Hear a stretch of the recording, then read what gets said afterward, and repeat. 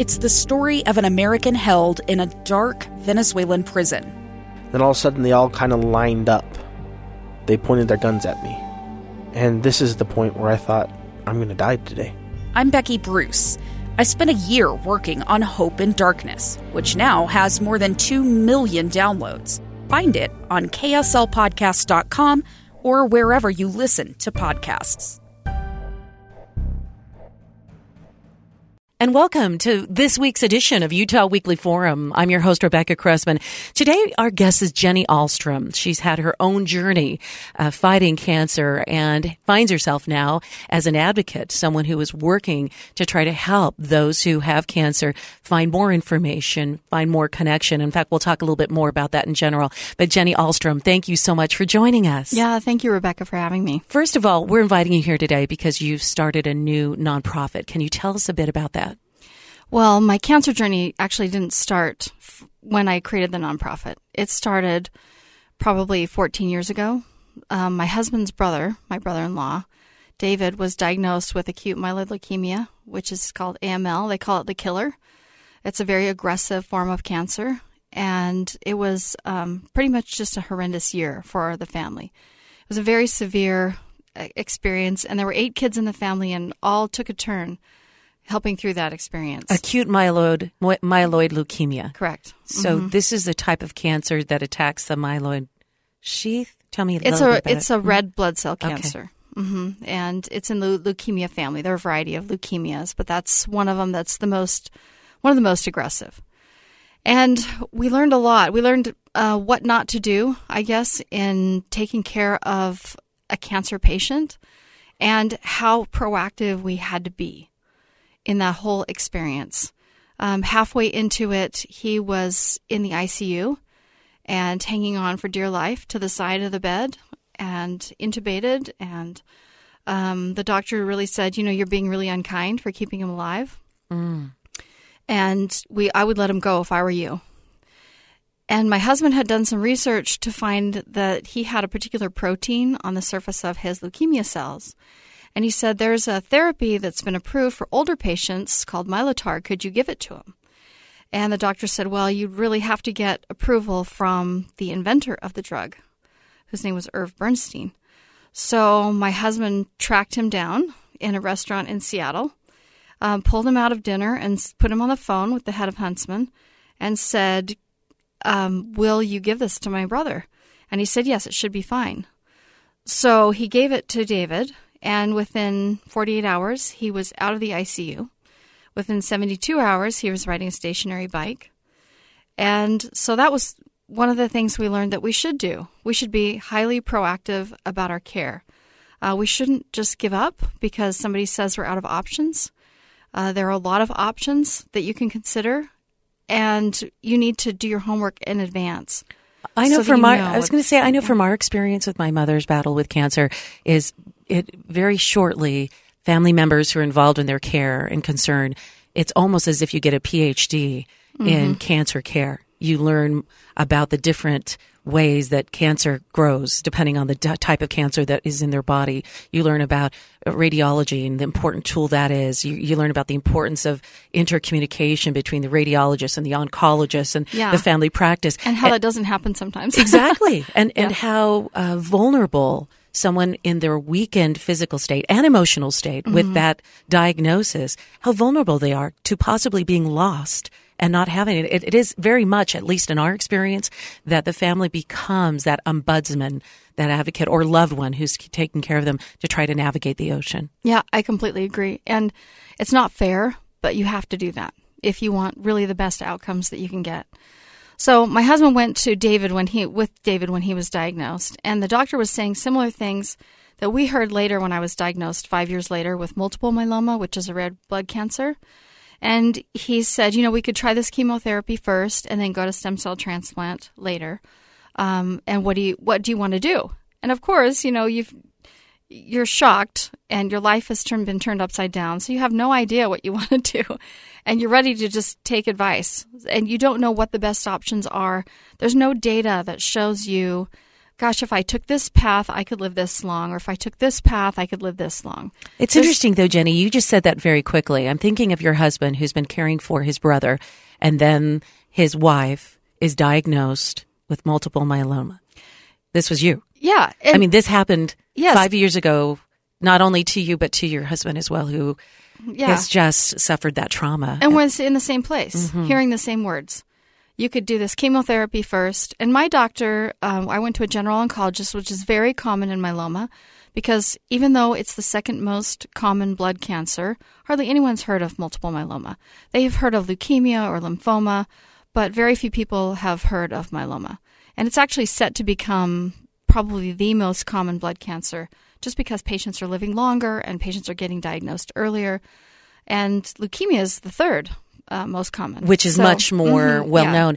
Can you help me understand, too? I feel like I've heard that those who have been treated for breast cancer with certain types of medication are more vulnerable to multiple myeloma. Is that correct? I haven't heard that before. Okay. But it's most common. It's a cancer that typically affects older people. It's more common in the African American community than it is the Caucasian community, and more men than women. So, and more obesity versus not. So here I am, a white girl in my 40s, and we had 6 kids, and my youngest was 2 at the time. And getting this cancer diagnosis, I'd never heard of multiple myeloma before. I didn't know what it was. Your symptoms were you're getting more tired? Fatigue. I mean, what mom of 6 is not fatigued? So, and anemic. But I thought that was kind of related to my last pregnancy. So nothing was on the radar. And I think I had it for probably 3 years before I got diagnosed with it. Wow. So just didn't. And I have friends who are actually physicians who miss their own myeloma diagnosis, because you'll go to the doctor and you'll say, I have back pain, or I'm really tired. And then it affects people who are older. So that's very common, back pain and fatigue. There are not a lot of other obvious symptoms unless you have kidney failure or things like that So bring it to your there attention. you are 5 years ago, a young mother of 6. You hear those words, multiple myeloma. You're in the doctor's office. They're talking about a couple avenues for you. So it was 8 years ago. Thank you. When I was diagnosed in 2010. And we went to a general oncologist first, which is very common. And he said, I think you have multiple myeloma. I'm going to start you on this drug on Friday. Don't worry, you won't lose your hair, because it wasn't a, quote, chemotherapy. It was a targeted therapy.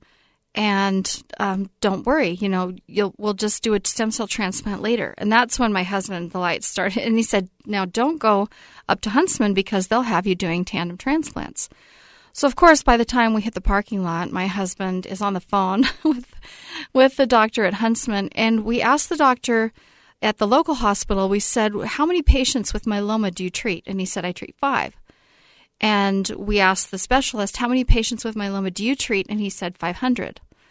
So clearly there was some pattern recognition going on, and he had done research in addition to just treating patients. So it became clear that the need for an expert in this disease was absolutely critical. And when we got off the phone, my husband said, that's the difference between a junior high basketball coach and an NBA coach. There's just no comparison, because he is treating so many myeloma patients and had for 20 years. And so many of the physicians at Huntsman Cancer Institute are actively involved in the research side of it as well. Very connected as teams, learning what have we learned as the most effective treatment? What have we learned? And then employing that in their care. Yeah. And when you have a bigger data set, because you have more patients, you can see more patterns of treatment, and you can see what is optimal. So at the time, I wanted to say, first, do the right testing on me, because the diagnosis is really critical. There are genetic features of the disease in any cancer that you need to be aware of. And most patients don't understand that is not one kind of disease. They look at cancer as, cancer is just cancer. A bunch of cells reproducing itself. Right. But in myeloma, there are maybe 8 or 9 different genetic features that can happen. They can happen in combination. They can change over time as you go through treatment. So you really have to understand, and my doctor put it like this. He said, you're fighting a war, and you need to understand your enemy. So let's do the testing that you need to do at the deepest level, whether it's gene expression profiling or deeper types of genetic testing. And then we know what we have to work with. Well, it turned out I had a high-risk feature. And so that changed the course of my therapy because he wanted to treat me more aggressively. And I trusted my doctor, but I also wanted to see the data. And sometimes you look at individual clinical trials and you say, well, this combination's better than this combination, or this drug had a good safety profile. But as a patient, I can't show me all the patients that were treated that look like me and show me how they responded, because whoever's living the longest, I want that therapy. It makes sense, right? Then you have informed decision making, because Yes. we have, over the last 10 years, healthcare has changed, saying we want to have patient-driven treatment. We want you to be a part of the decision making. But without that information, is what I'm hearing from you. You're feeling like you're making big decisions in a vacuum versus having the best data in front of you for the best decision for yourself. Yes. And at the time, even the experts disagreed with what treatment was, quote, the best. And so how do you make a decision? And you've never heard of this cancer before. It turned your world upside down. We were actually living out of the country at the time in Mexico. And so we have a lot of decisions to make. Do we stay? Do we go? Where do I get treated? What's the best treatment? And you're making that. They wanted to start treatment on me immediately because I had so much bone damage. So how do you do that in an educated way?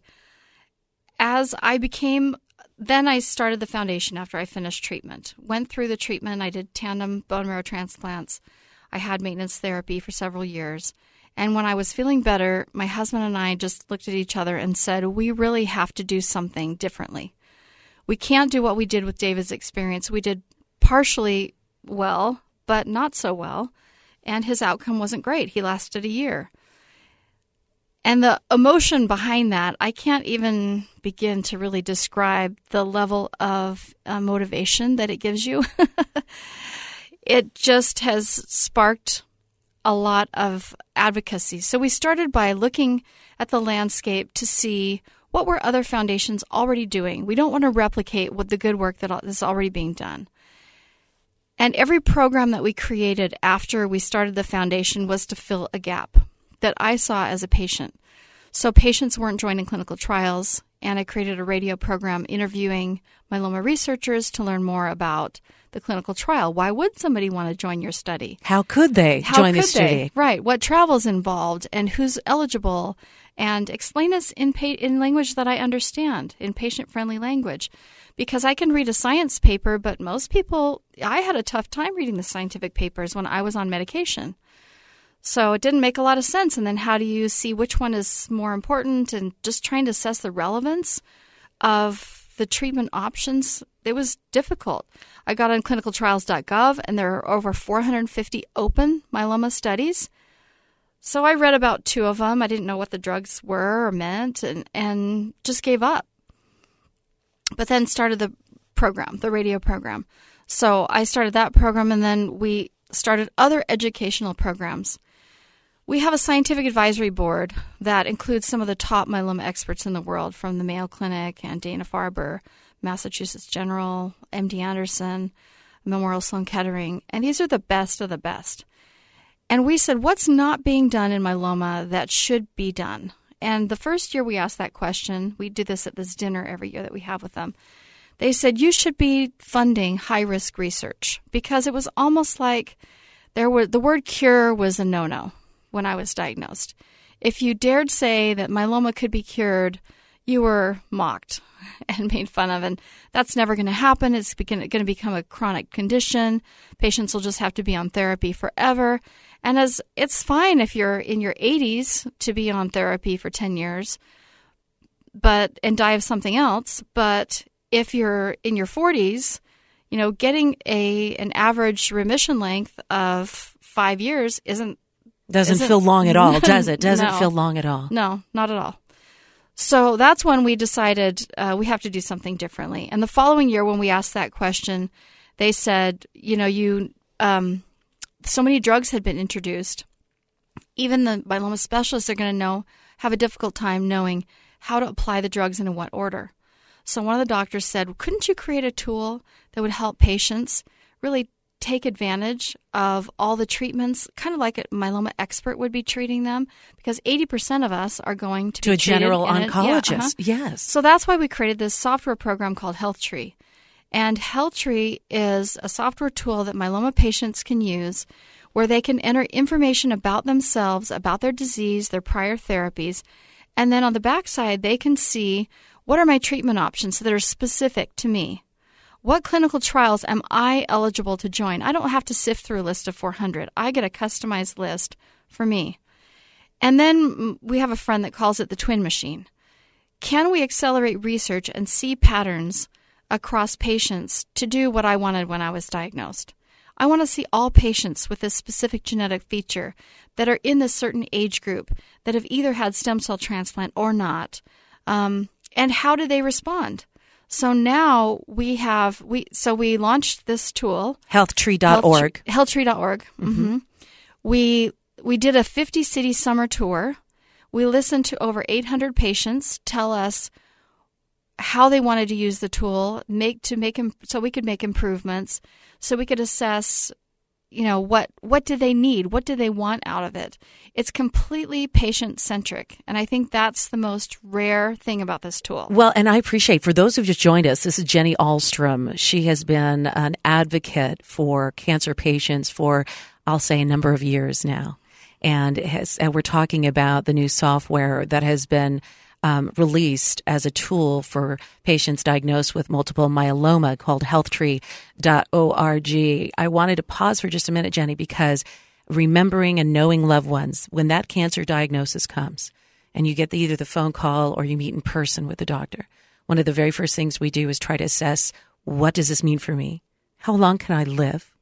And where can I get information? And you're going to multiple sources with general information. So for me to hear from you that this is a portal for someone to enter their personal information in and access the most relevant tools and information to them, it's extraordinary. It's just a beautiful thing, Jenny. Yeah, it's something that every patient should have no matter what disease. And I think if we get it right in myeloma, we'll go to other cancers. We'll go to other blood cancers probably first. We'll go to other terminal diseases next, like ALS and other things.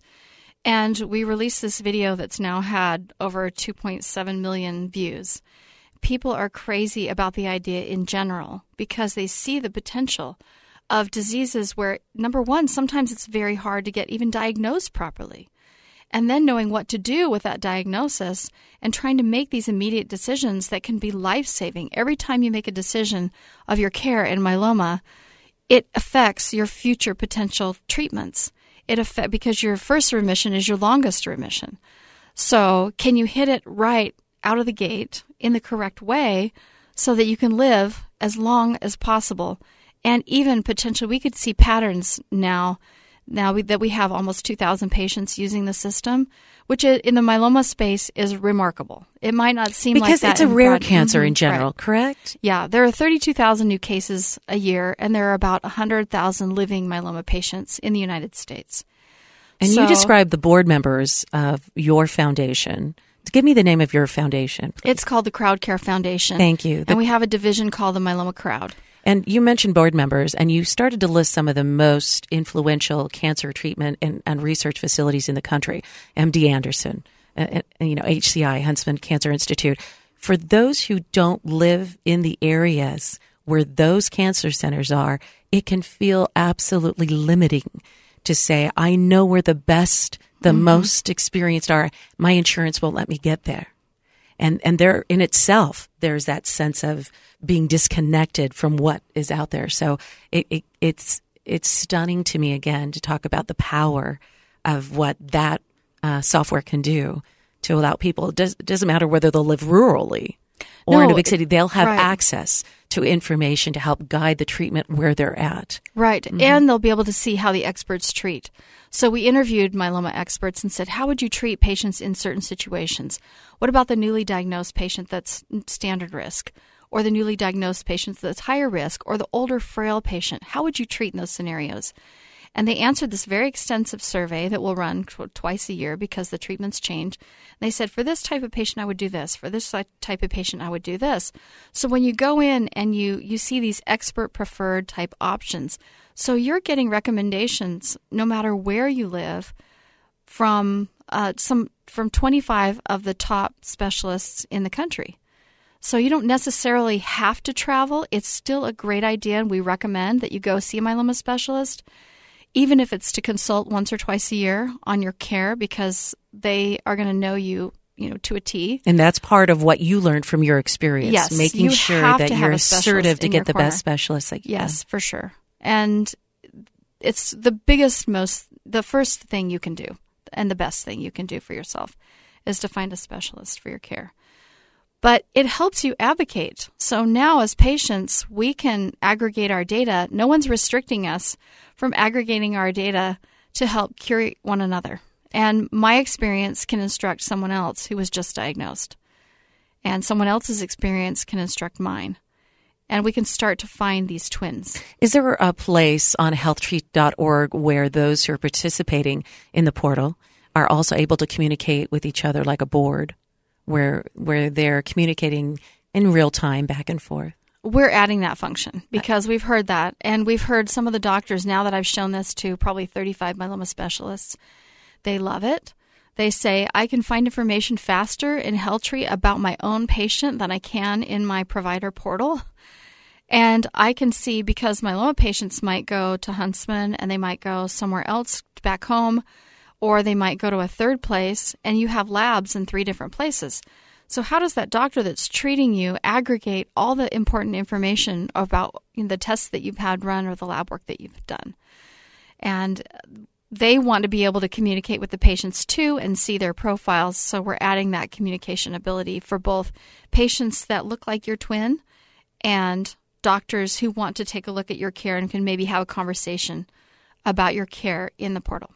We have just 3 minutes, and it doesn't feel like enough time. Did you get stem cell treatment in addition to? Yes. So I had 2 transplants back to back, 6 weeks apart. It was the most aggressive therapy that could have been given at that time. And our strategy was hit it hard and get me in remission for as long as possible until a potential cure could be found. And I've been in a stringent remission for a very long time. My numbers are starting to go up, but it's given me the time to advocate. And I felt well, and I haven't felt like a patient because I'm not in the facility all the time. And so the strategy worked. And there are so many new therapies. There's a lot of hope in myeloma. And the doctors are saying, we believe that a cure is possible now for a fraction of patients, which is remarkable and has never been said before. And it's no longer a byword to say cure with multiple myeloma. If I go back in time, when I was in college, the word leukemia, it came with the realization that it would be a terminal diagnosis in many cases. And now, because of research and advocacy, it's not always so. Right. With general leukemia. And in leukemia, it's been interesting because childhood leukemia really drove a lot of those advances. And why is that? Because parents are willing to pick up their child and take them to an academic center. There are very few academic centers, and you have over 85% participation rate in the clinical trials for children with leukemia. But you look at adults, and we kind of think, well, it's not convenient. My job's here. My family's here. I'm not going to pick up and move. I'm just going to get treated where I am. And really, it's not an approach that's going to accelerate the advance of a cure. So we need to get together as patients and share our experiences. And the power of the myeloma stories is remarkable. When we go to these meetings on these 50 cities, we would have patients say, turn to the person next to you and tell them your myeloma story within a minute. And then turn to the person after that minute and share your myeloma story. And they couldn't stop. They wanted to share their story. And we said, what did you learn from that person in a minute? What if we replicated that 100,000 times and shared that not just for a minute, but for hours?